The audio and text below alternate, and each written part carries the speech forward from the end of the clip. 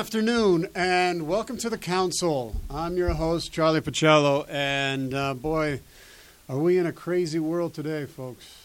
So much is going on, so much is happening, and we really have got to bond together and stick together. And before we get started, I just want to thank my sponsor, magicfinancing.com. Magicfinancing.com. If you need a car, you need to finance a car, a brand new car, used car, go to these guys. They're the best. We've been going to them for years, my family and I, and they have helped us to get cars whenever we wanted them, sports cars, trucks, and, you name it, they have it. So ask for Maurizio and tell them you heard Charlie on the Council, and they'll take care of you. So go to www.magicfinancing.com. Today's show is about Warriorhood and the coronavirus. And, we want to call to warriors during the global crisis. Warriors are those sworn to preserve and protect. And warriors run into danger in service to their people while others flee. And warriors are best suited to respond to times of crisis and threat because they've been trained for it. They have already served in the zones of hell, and their purpose is to serve and sacrifice for the good of others. And at the same time, because warriors have already been exposed to violent threat, they are vulnerable to experience increased trauma and breakdown. Now, during these times of global crisis, we call upon our sisters and brothers to join us in our online gathering of warriors.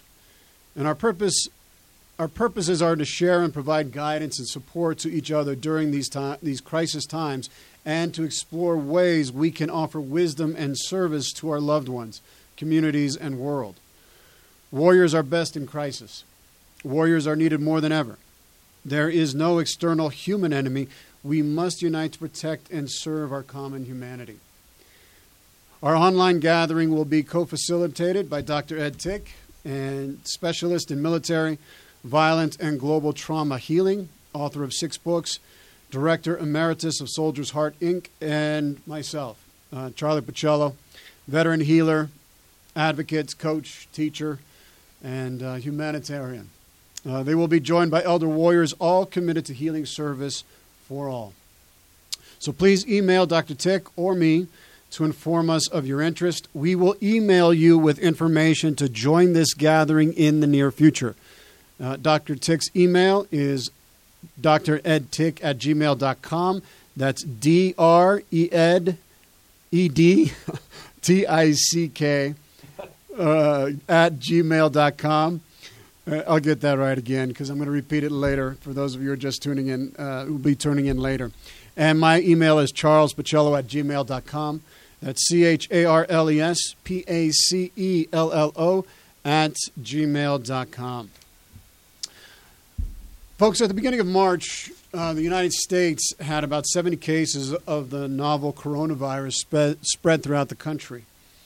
Today, as of April 3rd, when I last looked, the U.S. has 245,184 coronavirus cases, 6,088 deaths, and 10,403 recovered. The coronavirus cases around the world has exploded. And as of today, around the globe, there are 1,015,728 cases with 53,203 deaths and 212,991 recovered.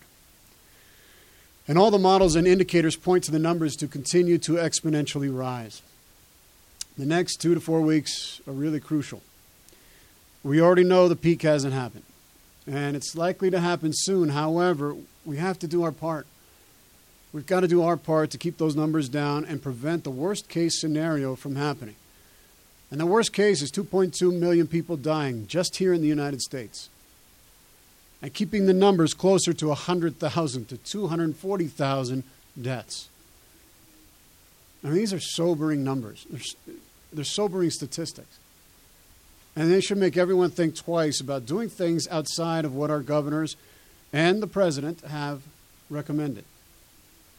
Now, the experts whom we've come to depend on in this dire time, Drs. Anthony Fauci and Deborah Birx, have been leading, in my opinion, with integrity, with honesty, and with a deep concern for the well-being of our nation and the world. And what we do now will have consequences tomorrow.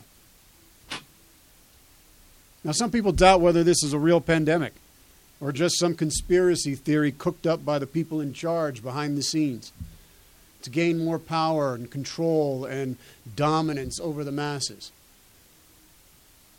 Well, let me address the truth of this pandemic from my personal experience and people I know. I found out last night one of my friends' father is in the ICU and has contracted the coronavirus. Another high school friend reported to many of us the death of a dear man in her life who died from the virus and also went to our high school. He was 50 years old and he was healthy. A woman I spoke to yesterday in New York, she lives in Long Island, told me how absolutely devastating it is in and around New York City, and how many people around her are getting the virus or know of someone who has contracted it. Coronavirus is not a hoax. It's real, it's contagious, and its mortality rate, as of today, is much higher than the common flu. Now, if we do the right things now, we can sooner rather than later get back to our lives that we miss. A little sacrifice for the greater good, and every warrior understands what that means. Just a little sacrifice for the greater good. And we have a responsibility to stay healthy and to keep our fellow citizens healthy too, as best we can. It's part of the social contract we have as being members of a society and nation. Now, there are a lot of conspiracy theories out there floating around in the ethers, and boy, it's tempting right now to go down those rabbit holes. And please, at a time like this, they prey on people's weaknesses. They prey on their anxieties, their fears, and so avoid them as much as possible during these times. They are not helpful. When you're in a crisis, you got to focus on what's most important, and that's life and its preservation. Health, your health and other people's health, your family, and people's safety and security. That's what's important. And that's what leaders in our government and all positions of government, military, media, and the private sector, they must not stoke the fears, anxieties, and paranoia of the populace. It serves no good purpose and only creates chaos. Now, those on both the extreme left and the extreme right will manipulate the fear, terror, and concern people are experiencing right now for their own benefit, for their cause, their politics, their institutions, their positions in society, their desire to create more chaos and upheaval. These are psychic viruses, and they are just as dangerous as the physical ones, because they can spread through our media and social media and from person to person, just like a physical virus. And essentially what they want to do is to recruit your will and own it. That's what they want to do. They want to own it. So you can't think for yourself anymore. And then it poisons your mind, and it poisons your relationships, and it poisons everything.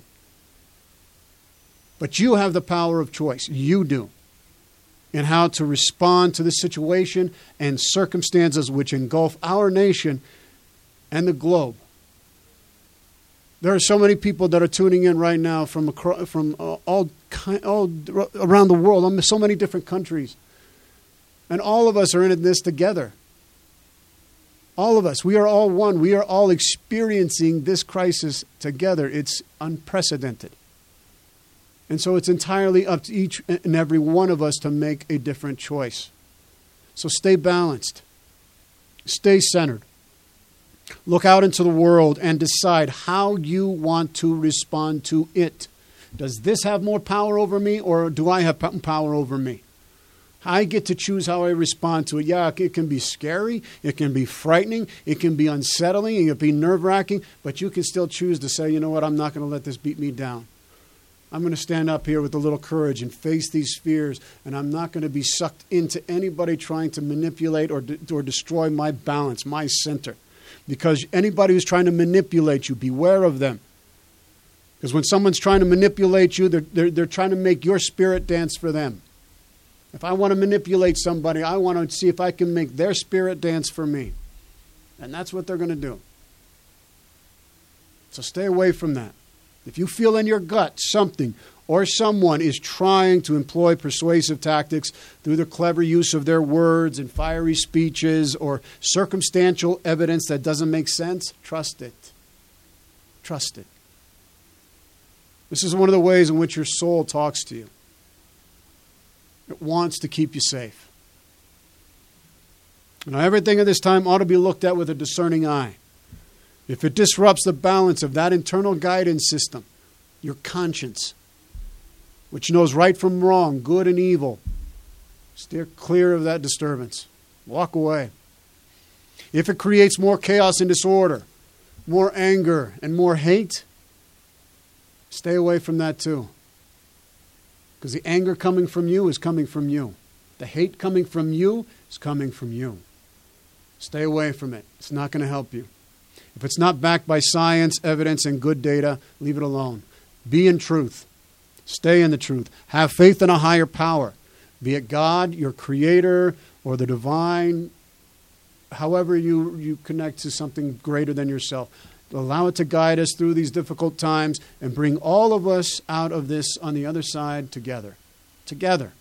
Stronger, wiser, healthier, more compassionate, and more cooperative with all the nations of the world. In truth, great leaders rise up to instill courage, confidence, hope, faith, integrity, resiliency, and selfless service to others during times like these. We empower others to tap into that deep reservoir inside that knows we will get through this and we will be better for it. Now, times like these test our characters. Do we succumb to our lower nature? Or do we rise up and meet these times with our higher nature? Now, we've seen panic buying of toilet paper, food, ammunition, and even price gouging of much-needed items. All this is motivated by fear. And we've also seen the best in humanity. Doctors and nurses helping the sick and dying, risking their lives to save others. People singing in the city to each other to keep up their spirits. And citizens clapping their hands for their first responders and EMTs as they drive by. The commitment by the people of this nation to do what it can to flatten that curve. So which side do you want to be on? We all get to choose how we respond to these times. Our character, individually, collectively, globally, will be forged and purified by the choices we make. So may we all choose wisely. Now, warriors and warriorhood can teach us all about the qualities, characteristics, and virtues needed for times of crises such as ours. Warriors have been tested, and there's so much we can learn from them. And it is my great honor to reintroduce one of our favorite guests on the show of the council. He's been on the council so many times before, and his knowledge and wisdom and expertise in the ways of the warrior is unmatched. Dr. Edward Tick is a non-fictional writer and poet. He's a transformational healer, holistic psychotherapist, educator, consultant, and international journey guide. He is also the author of War and the Soul, author of Warrior's Return, and is the director emeritus of Soldier's Heart. Good afternoon, Ed. How are you today? Good afternoon, Charlie. Considering these challenging times we're in, I'm mobilized. Just as we're talking about the purpose of warriors, I want to share with you, and I want to call all of our warriors in our audience, in our country, to allow the inner warrior to awaken and mobilize in these times when warriors are needed more than ever before. They really are. Doc, or Ed, excuse me, why is the warrior so well suited for times like these? What is it about the warrior that makes him or her just primed for these types of events? Well, if there's a complex answer, we'll try to cover as much of it as we can. The very beginning of my answer is where the word war and warriorhood comes from. The word war comes from the old High German word Beda, which doesn't mean war as we understand it in military terms. It means strife. A warrior is someone who is trained and experienced to serve in any times of strife. We are in utmost strife now. And as you rightly said in our introduction, warriors have been trained for danger, strife, threat, violence, have been put through the test because if they've been deployed, they've been in the combat zone. If they haven't been deployed, they're still trained and ready for it. All warriors made the pledge when they entered into warriorhood to sacrifice their lives if necessary to preserve and protect all our people, society, and the greater good, and warriors are willing to do that. And warriors have also been exposed to severe trauma and violence, and those of us who have come through and healed can handle traumatic situations better. Those who have not are vulnerable, and yet they're still profoundly experienced and can also come forward. We do expect that our traumatic emotions and memories will be triggered now, but to be triggered not because we're walking down the street and we hear cars backfiring, but rather to be triggered because we are being called to greater service because all of our people are in danger. So the triggers even themselves are not necessarily bad. The triggers are also calling us into service.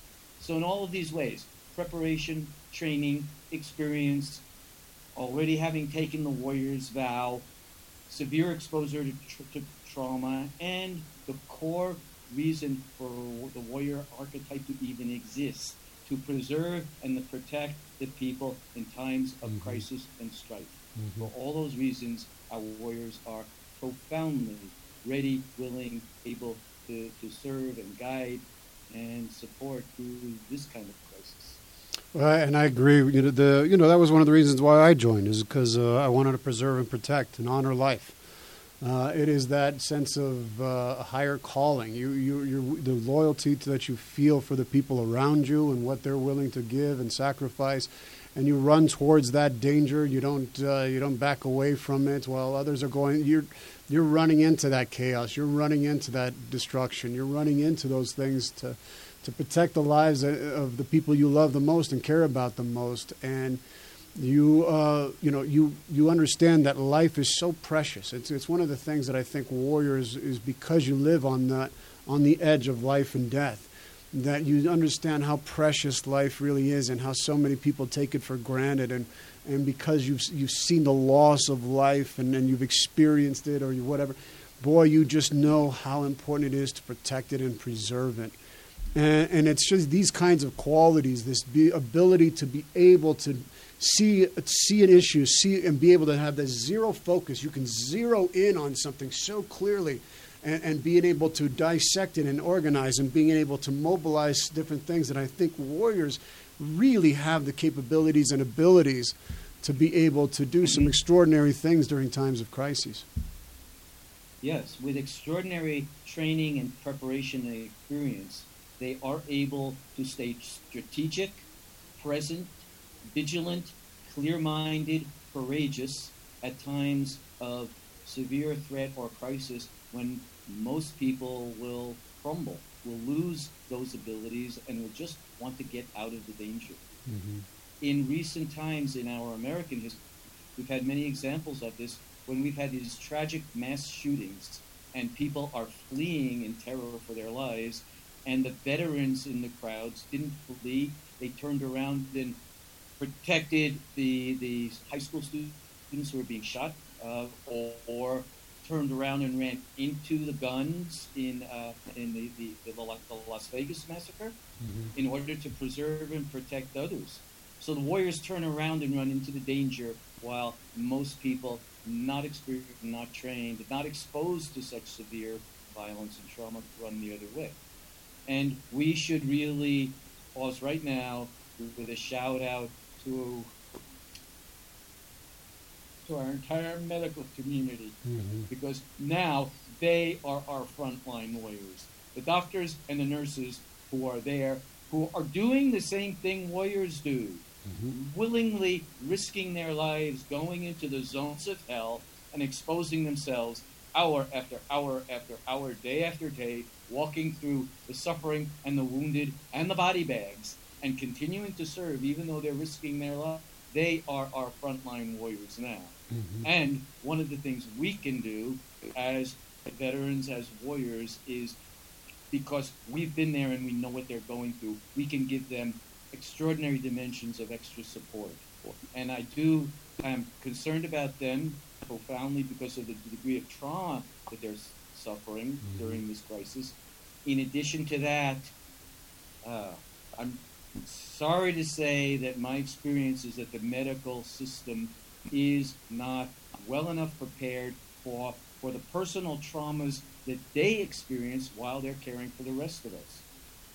Just before the virus broke out, I lectured to the United Services University, which is our primary graduate school for training military medical personnel.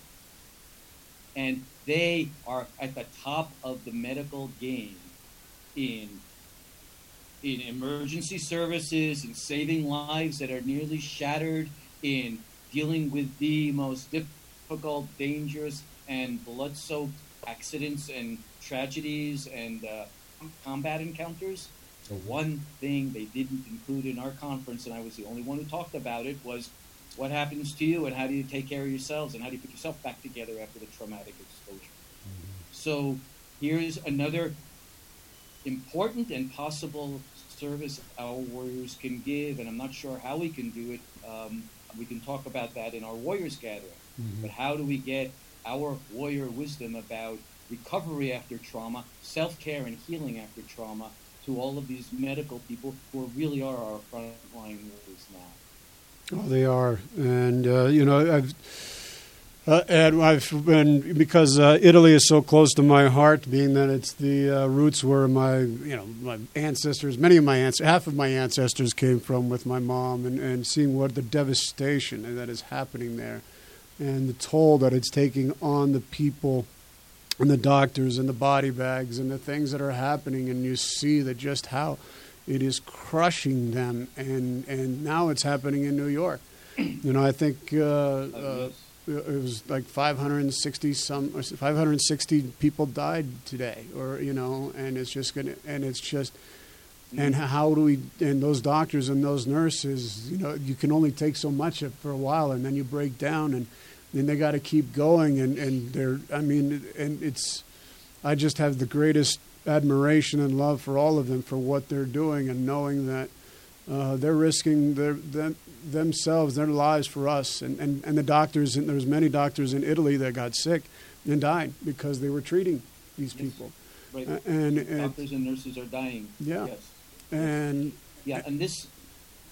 Go ahead. This projects us, my brother. This projects us into one of our primary concerns in this conversation, to explore the ways that this virus and its tragic consequences are similar to the war zone, and the ways in which it's different from the war zone.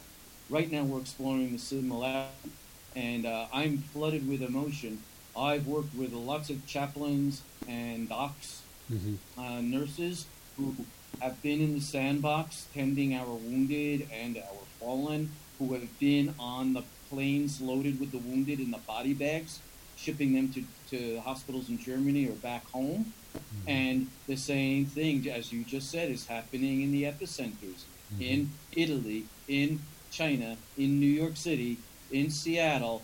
Our doctors and nurses are walking among the body bags. In New York, they're piling refrigerator vans full of body bags because there's no way to process them or bury them or even notify their loved ones. Mm-hmm. Same thing in a war zone. Your son or your daughter is overseas and you can't see them when they're wounded or when they're killed and you can't take leave. That's happening now too. Yep. So in terms of the extent of casualties, the numbers of wounded and dying and dead, the ways that our medical personnel have to be with them and around them all the time, the ways we as civilians and especially family members, loved ones, can't get to them and can't support them, and the profound separation between the frontline warriors, the medical people, and the victims, and the rest of us way in the back lines just trying to stay safe, that does replicate the combat zone conditions quite severely.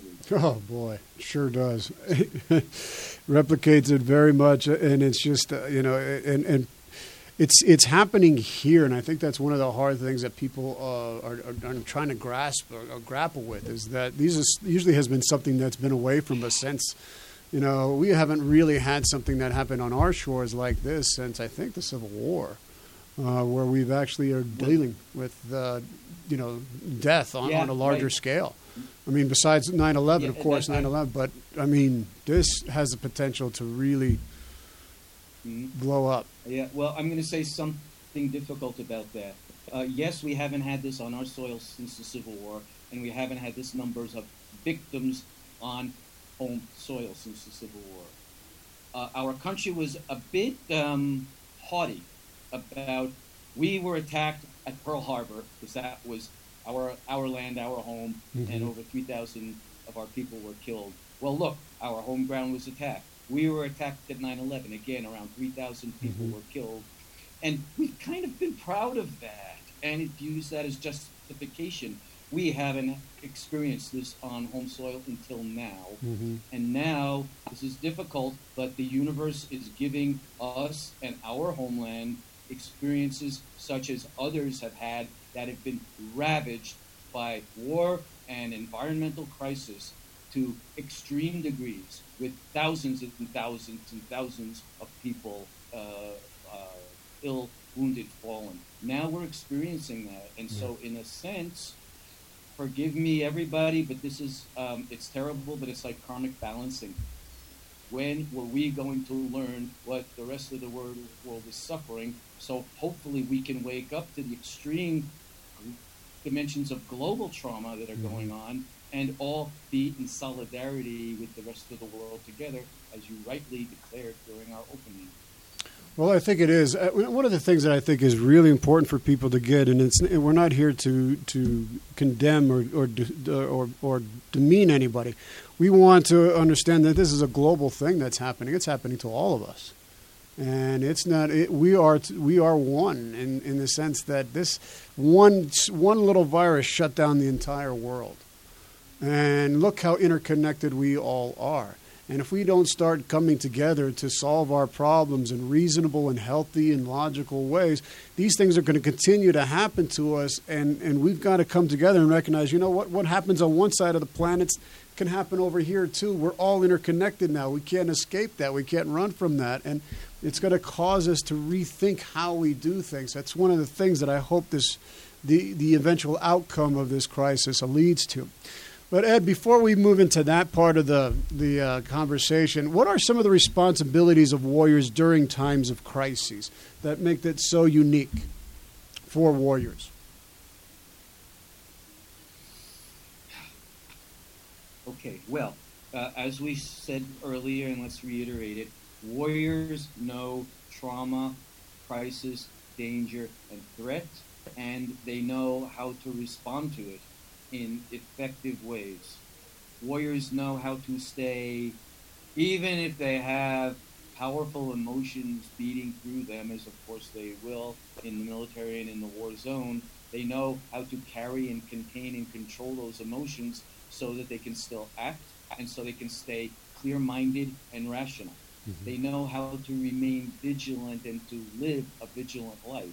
One of the things we work with to heal on our warriors is hypervigilance, and yet all of us need to be hypervigilant right now.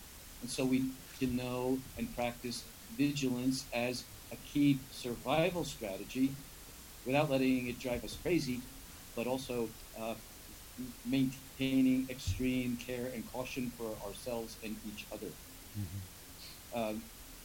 Warriors also know about resilience and the conditions that contribute to resilience, and we need these on both the personal and the collective level. So resiliency means so many things. And again, in our work with warriors, we work on what enables a person to be resilient and pass through times of crisis. Well, it's everything about self-care, from eating well, from getting enough sleep, from having a support system, all the way up to the highest levels of human need, to having a spiritual path that you believe in, can work with and work on to help you through, and also to be really strong in community and have a significant and extensive support system. Also, to make sure that you've worked on your own previous wounding and traumas so that you can handle being in a trauma zone without being triggered and breaking down from it. So all of these things are characteristics of the warrior that they call on when serving in the military, and now we all need to find our inner warrior, model these characteristics, and call on them in this time of crisis.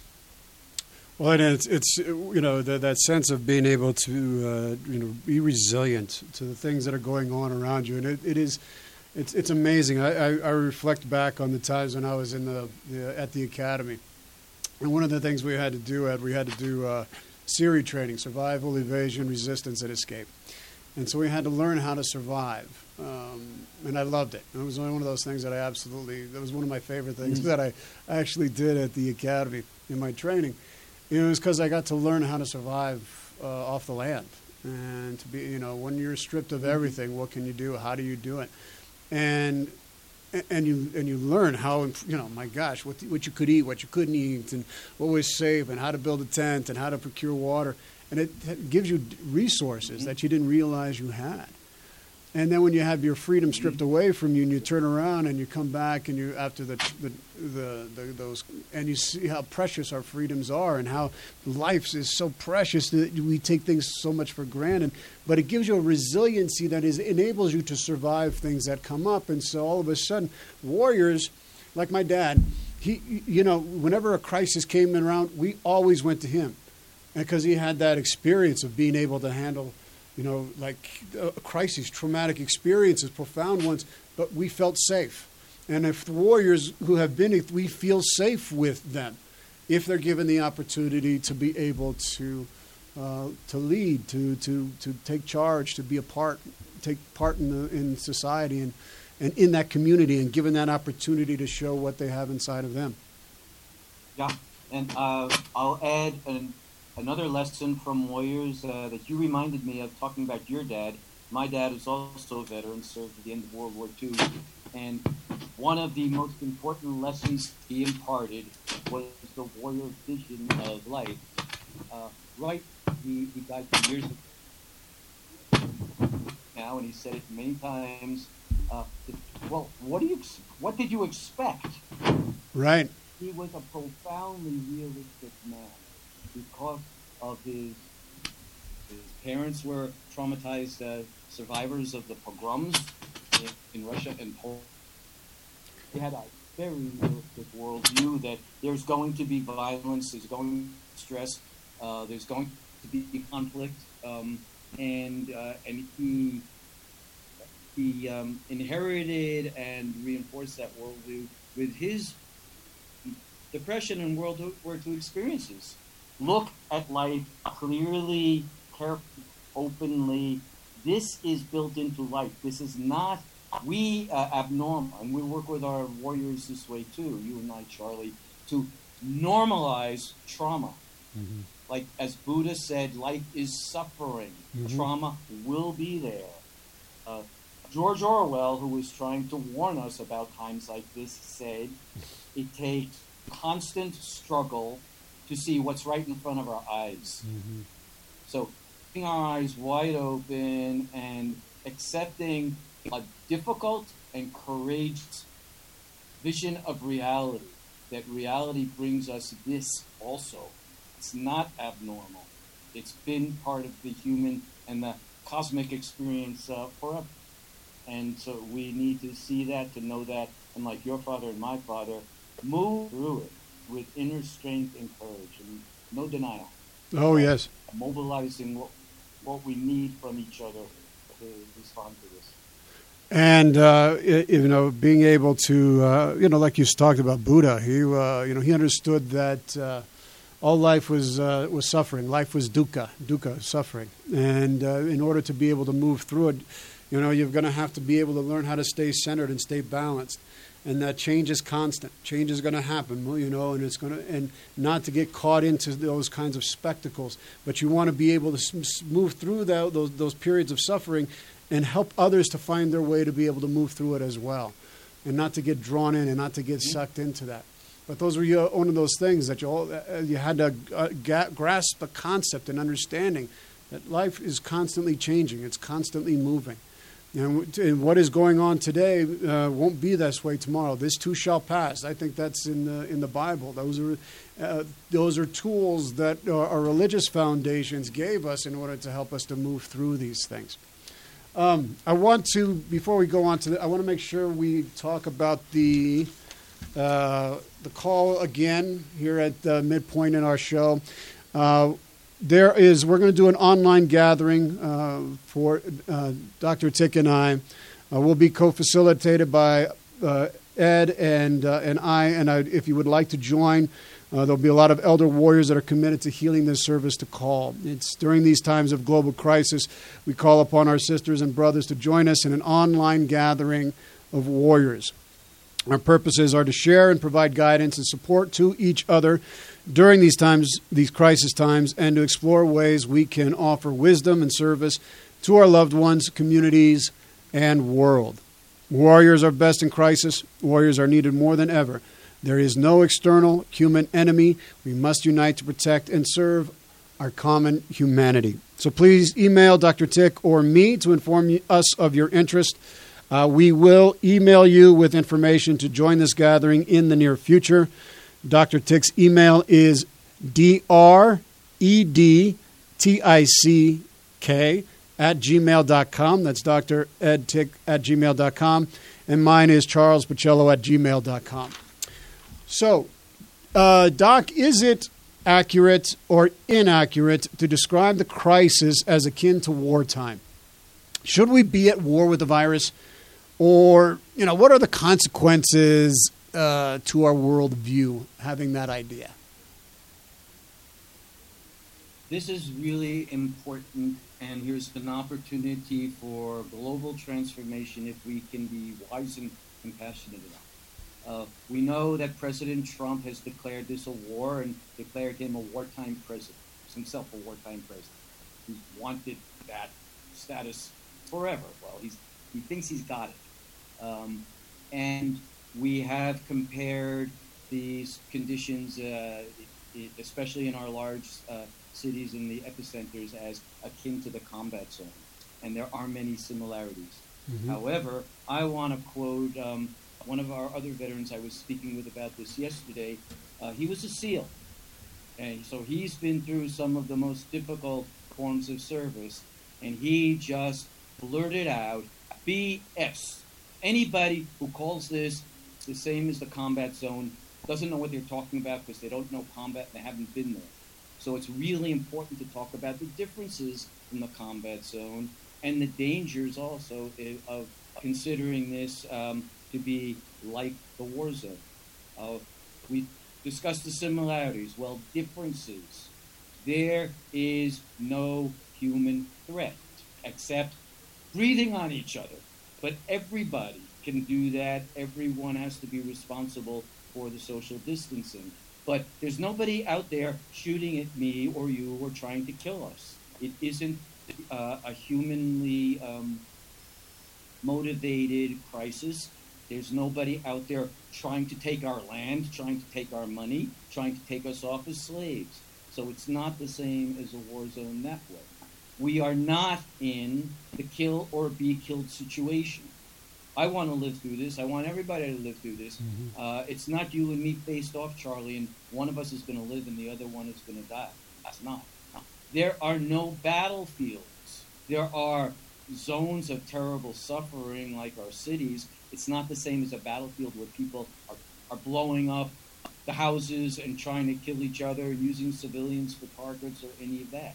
There's no human enemy and there's no evil intention. So these are ways that is significantly different from the war zone.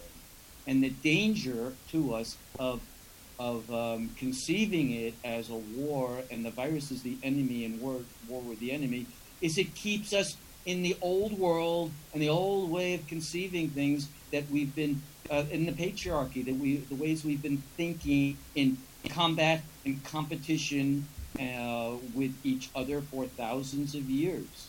And we need to change that way of thinking. We have had the war on drugs and the war on poverty and the war on terrorism.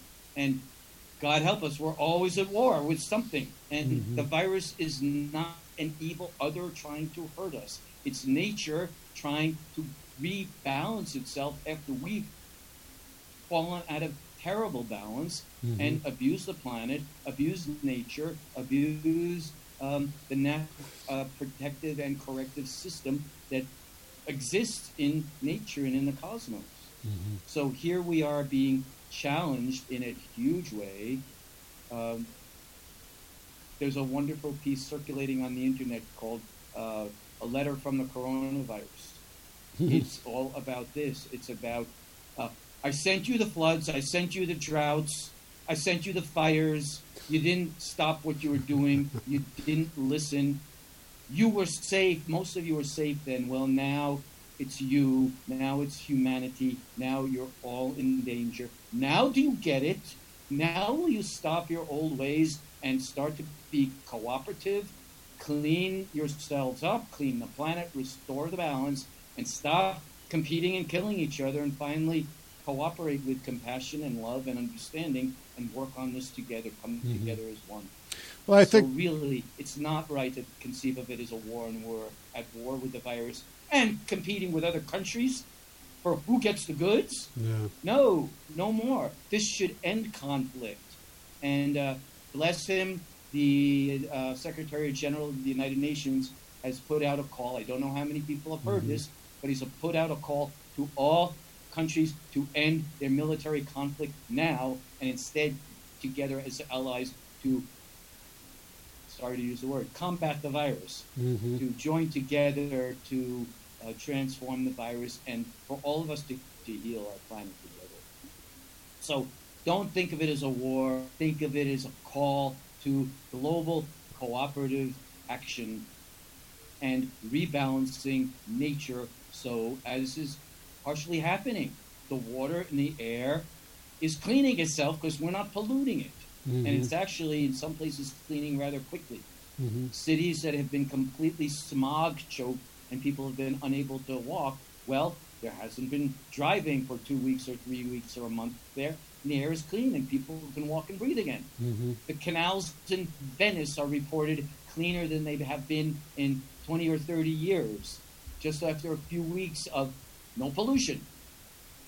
So the opportunity to not be at war, but be in cooperation to find out what heals and protects people and how we have to clean up our planet and accept this moment that we're in. And it has to be, forgive me everybody, but not rushing back to business as usual as quickly as possible as leadership and the economists want to do, but rather really embracing this world transforming event, allowing the old ways to die that didn't serve us, and together creating new ways that serve us all, protect each other, and protect our planet. That's what's called for. That's what's the huge, what in my mind is the huge opportunity here, and why we need to not say it's a war. Well, I agree that this is a major opportunity for us to live and to recreate a world that allows everyone to experience its blessings, its bounty, its abundance, its joy.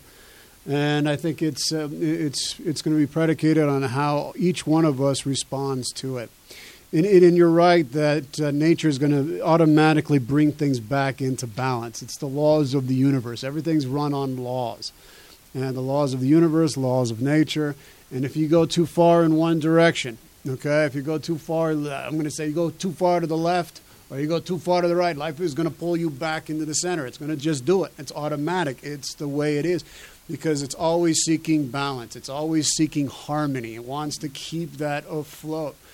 And so if we're not in tune with our own nature and we're not in tune with our own harmony, we're going to be continually confronted with these things until we get back into that balance. It's not personal. It's the laws. And so once we can understand that, we can make better decisions and better choices. However, yes. I think it was Heraclitus who said that war is the father of all things. Right, Doc? Didn't he say that? Yes. So he used that word strife, but he used strife. Okay. He didn't use polemos, which is the Greek word. He was saying cosmic strife. Got it. The constant clashing of the universals, of the dark and the light, the good and the bad, the hot and the cold, the up and the down.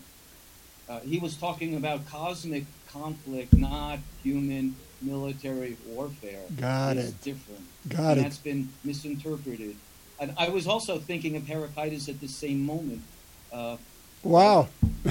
Audience may know that both of us are Philhellenes. We love studying and quoting the Greeks together. Yeah. Another quote so understanding that the universe has given us conflict and strife and crisis, and that it is meant to destroy the old order, but not in order to destroy us, but to wipe out, as you said, what is out of balance and what is harming the whole, so that we can evolve into a new world order that's more in balance. Heraclitus also said that the Furies would even strike the sun if the sun stretched out of its own proper measure. Mm-hmm. It's not only human beings that have to be in balance, but it's also the earth and all of the natural ways. And and nature will rebel against itself to put itself back in balance. Mm-hmm. And nature will rebel against us to demand that we learn to live in balance again. And that is the kind of strife Heraclitus was saying is always here, will never go away, and is actually the source of the eternal cycles of destruction and recreation that we're now in part of. And it is very hard for us to embrace that we are in apocalypse. We are in the part of the eternal cycle that is the destruction and the recreation. We don't know what the recreation is going to look like. Mm-hmm. Hopefully we'll all be here to do a good job. Mm-hmm. One of my sources of faith is that if we human beings really mess up, well, we'll kill our species off. But good news, the cockroaches and the coyotes will still be here. They can adapt. and we're not strong enough to destroy all of life. No. We're not that. No, we're not that. We're not. No. It's true. These are impersonal forces that happen.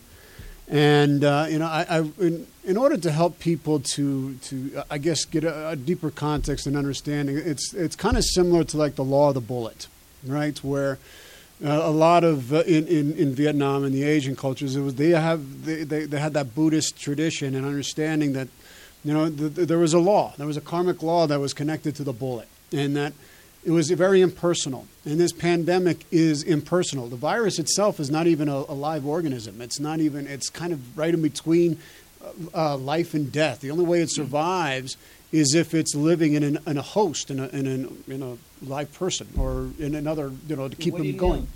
It needs us. It needs us to survive. It needs us. Right. Yes. And so there's nothing personal about it.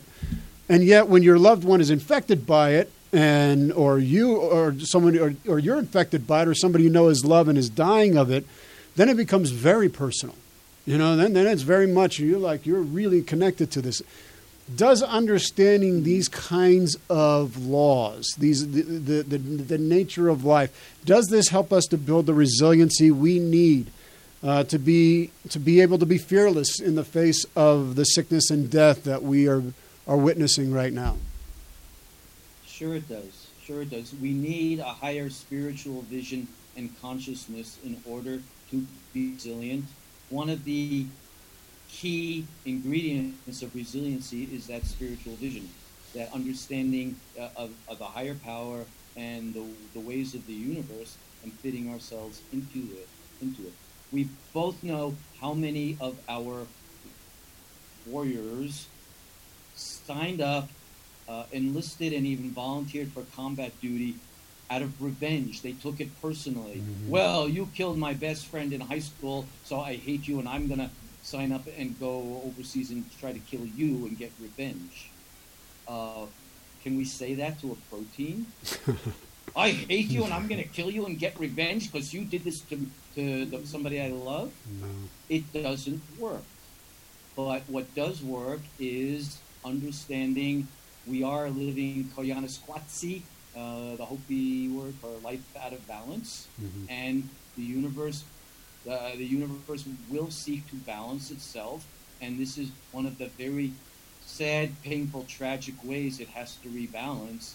But it's sure gotten everybody's attention and making us take this crisis really seriously and not putting other things like money making in front of it. Mm-hmm. And there too, when leadership in our country or anywhere else says human life and nature are not important, the most important thing is making money. It doesn't matter how many people are going to die if we go back to our economy.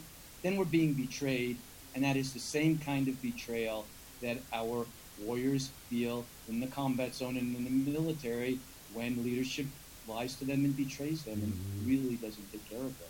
Mm-hmm. So there too, we do have more severe trauma whenever leadership misleads us, lies to us, minimizes or disguises the problem. Yeah. And we all know that we have experienced that. And as you said in the opening, we absolutely need leaders to be of integrity, telling us the truth, and not believing or trusting them when they don't, but really searching hard for the truth, mm-hmm. internally, mm-hmm. in our society, and in the ways of nature. Mm-hmm. And when we have that, well, the truth shall set us free. It does. Including, it does. It does. It really does. And look at your beautiful smile. You're one who has embraced the deep, difficult truth that you live, and you know it leads to liberation. It does. It's a long journey, but it does. It really does. And you know, being, we're talking about truth and how important that is. And, you know, we are in a really interesting paradox right now in that, you know, the erosion of trust in our governments and institutions and professionals and experts and political leaders has been steadily on the decline since the 1960s and the Vietnam War. And now all of a sudden we are all dependent upon our governments and our world leaders to tell us the truth. And not to politicize it, to tell us the truth. Our lives and the lives of our loved ones are at stake. People are dying. And in order to galvanize a nation and a world community to action, I think you got to have, Doc, I think you got to have two things. One, I think you got to have consistency in your message, consistency in the messaging, and to speak the truth. As the best you know, to speak the truth that you know. And Ed, how vulnerable are we in this moment? You know, you've studied this a lot, and you experienced the time when, you know, our country was torn apart by the Vietnam War. How vulnerable are we in this moment in time to trust in our governments around the world that have consistently lied to us and betrayed us, and now we are dependent upon them to tell us the truth and the facts? And can this abyss be overcome? Don't we have an opportunity for that to be at least healed in some respect? That's our opportunity now. We don't know if we will survive this, really. But the worst that can happen is we won't survive. Gun sales are up all over the country. Mm-hmm. Gun sales are up in some countries overseas. Some autocratic rulers in our country and overseas are, as you warned us, using this crisis to consolidate power, to manipulate the public, to take everybody's collective will away. And there is significant profiteering going on. So these are some of the negative consequences. And the way lust, greed, selfishness The hunger for profits are still controlling many people. But the Secretary General is calling the whole world to disarm. The earth is cleaning itself. We have been forced on lifestyle changes that are actually good for us and good for the planet. Maybe we're paying off some karmic debt because we've abused each other and the earth for so long. We're getting this message from the universe to stop the old ways we were doing things. And we really have to be extremely vigilant, working together and trusting each other and determining who in leadership is trustworthy and who not. And there's the old phrase from the activist movement, if the people lead, the leaders will follow. Well, we hope so. Our president said we're going back to normal Easter, but then he backtracked maybe the first time. And it was because 90% of the country said, no, we can't go back in Easter. We're all in danger. Well, and the people, you know, and then I also attribute to Dr. Fauci and Dr. Bix as well. I think their leadership has been really, really. We have responsible truth. We have some responsible truth-telling leadership. Yes. And we have enough of the public taking this seriously so that truth broke through to the Oval Office a little bit to declare that this is a much more serious crisis than we realize. So there's some hope that it's even possible to penetrate the most petrified forms of consciousness and bring about change for the better of us all. Well, and it's and we're having to come into we're also in a dilemma between what's a lie and what's a truth, you know, and we've become so accustomed to in our culture and everywhere that we just expect people to lie to us now. And how unfortunate is that, Doc? We just expect people to lie to us. Everybody just does. And there was a time where when a man gave his word or a woman gave her word, they meant it. They kept it. You know, a word was your bond, that kind of a thing. And now we're in this whole thing because there's a lot of people in this country that don't believe this is in this pandemic. It's a hoax. It's a lie. It's a distortion. I mean, have we become so anesthetized to the truth? Have we become so accustomed to lying? And how can warriorhood and this coronavirus crisis help to restore our faith in the truth and start to believe in each other's word again? Is it possible? So, it's possible. There's no guarantee, but it's possible. So many of our warriors have come out after their military service, and you're one of them, bless you, telling the truth every way they can to the public. This is a product of this, of you having been a warrior, lied to, having to go through your own challenging transformation and come out the other side, and with being a witness to the truth and setting up media like this very program to do everything we can to get the truth out to people. So yeah, we have to have a groundswell from warriors and from civilians demanding the truth, telling each other the truth, finding every way, small and large, to speak and write and sing and shout the truth. And we have to maybe you perhaps put your finger on one of our deepest collective wounds, and that is the loss of truth and the loss of the ability to discern it. And without that, there's no foundation. No foundation. We're all in the abyss. So we have to restore truth and the meaning of truth and our dependence on it to rebuild a foundation in which we can all live. I agree. I so agree, because I think this is one of the biggest, and we're going to go up just a little bit. Doc, can you stay with me just for another 5 minutes, 10 minutes? Is that all right? I think, Henry, we're going to go for just a little bit longer, if that's all right, just because I want to be able to get this 2 more questions in, because this is a major collective and individual trauma that we are going through. It's a huge one. That's occurring. It's on an epic scale. It's literally on a global scale. And, you know, I originally thought it was like kind of like a soft, I almost wrote it, but like a soft nuclear war. You know, we all were kind of going into our whole little, shelters, and we're having to bunker down and hunker down. I mean, it's like this What, it's like warning us. This is a soft one because you're going to get out of this soon. But this is what it could be like and so we've got this opportunity, and we've got two options: to grow our souls big enough, large enough to contain and hold the wound, and so that we can create a different kind of a world, and we get the whole global community together. Or we're going to fall into that hole of our small ego-centered self. I guess my question to you, Ed, is this: how do we grow our souls during this time? What are some of the steps each of us can take today, all of us individually can take today, no matter where you are in the world, to grow our souls so big that this wound, this global wound, doesn't consume us? We return to the absolute necessity of having a higher spiritual and moral vision. Every one of us needs that. Whatever your form of higher power is, or even if you're atheist, you have to have a comprehensive cosmological vision that all this fits into to sustain you through this.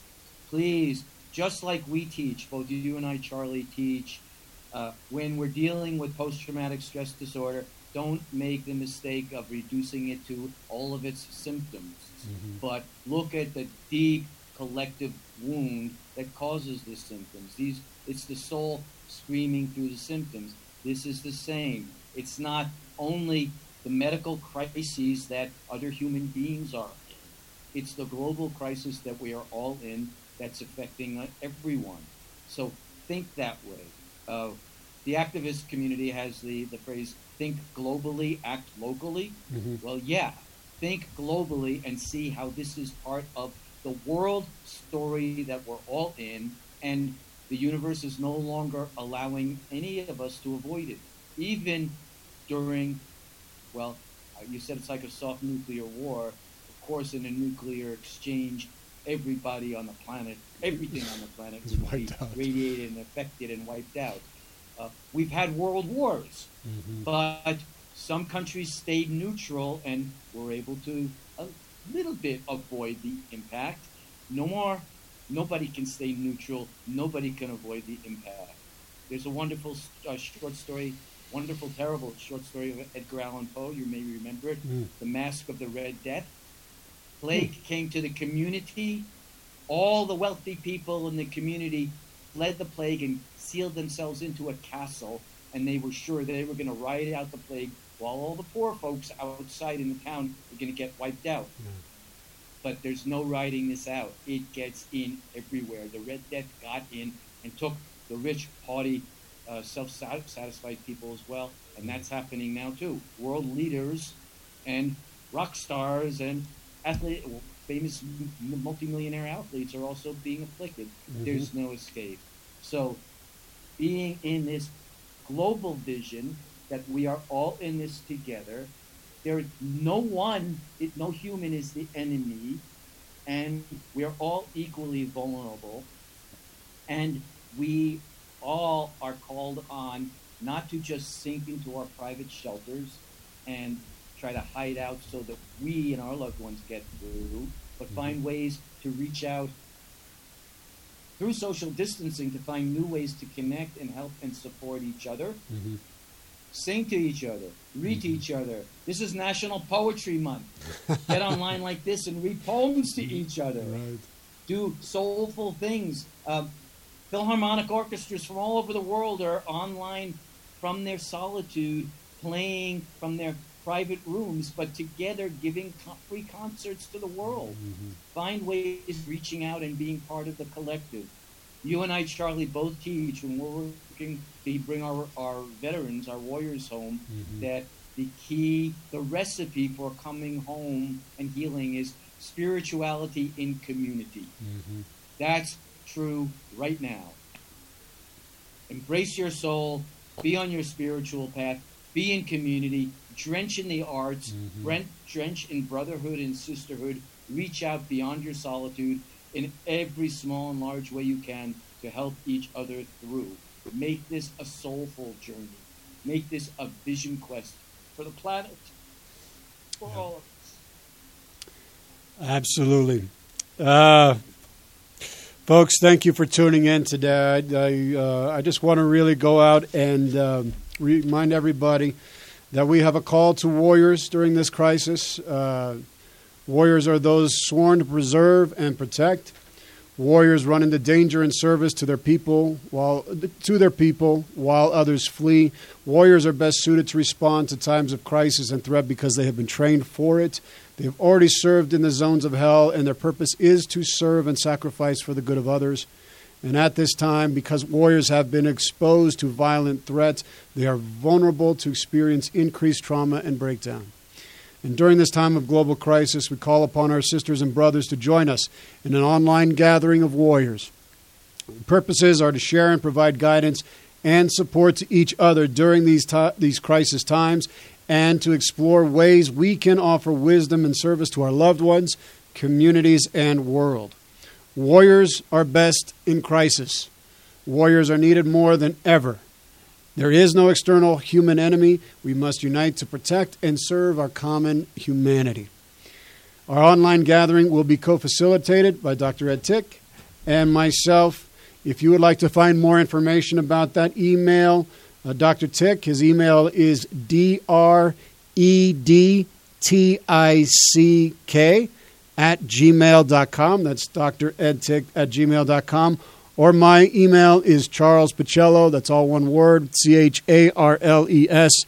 P as in Peter, ACELLO @gmail.com. I want to thank KUHS Denver for hosting the council. Henry, thank you so much for all that you do in the back. And everybody here, KUHS The Stream. We are broadcasting live here in Denver, Colorado, and broadcasting all across the nation. All across the world. We are being listened to by over 40 and 50 countries, people in Italy and Greece and Iran and India and Asia and all over Germany and England and Scotland and down in Brazil. Thank you so much for all those who tune in and listen to the show. Thank you for trusting in me to bring you the best programs that I can, and I stand with all of you in your challenges and your trials. We will get through this together. Ed, is there anything you would like to say before we close out the show today? Just as we said, my brother, we are all equally vulnerable. No one is the enemy. We are all in this together, and this can be an opportunity for healing our schisms, stopping our forms of war, and letting the universal strife be the father of all, but not what we do to harm each other. Mm-hmm. So we are in crisis, we are in apocalypse. The great opportunity is that we can all work together for an extraordinary rebirth that will serve all of us, serve the world, serve the planet. So let's all be devoted to that beautiful mission. Warriors need missions, and this is our mission today. I absolutely 100% agree. Ed, thank you so much for joining us on this very critical and crucial show out there while we're doing having this pandemic and crisis in the world. Thank you so much, brother. And look forward to all the warriors who are going to join us. We will continue to be a beacon of hope and truth and light and love and joy and honesty and courage for all of you out there. I want to read close out with a poem by Clarissa Pinkola Estes. It's a poem called Refuse to Fall Down. Refuse to fall down. If you cannot refuse to fall down, refuse to stay down. If you cannot refuse to stay down, lift your heart towards heaven, and like a hungry beggar, ask that it be filled, and it will be filled. You may be pushed down. You may be kept from rising, but no one can keep you from lifting your heart toward heaven. Only you. It is in the middle of misery that so much becomes clear. The one who says nothing good came of this is not yet listening.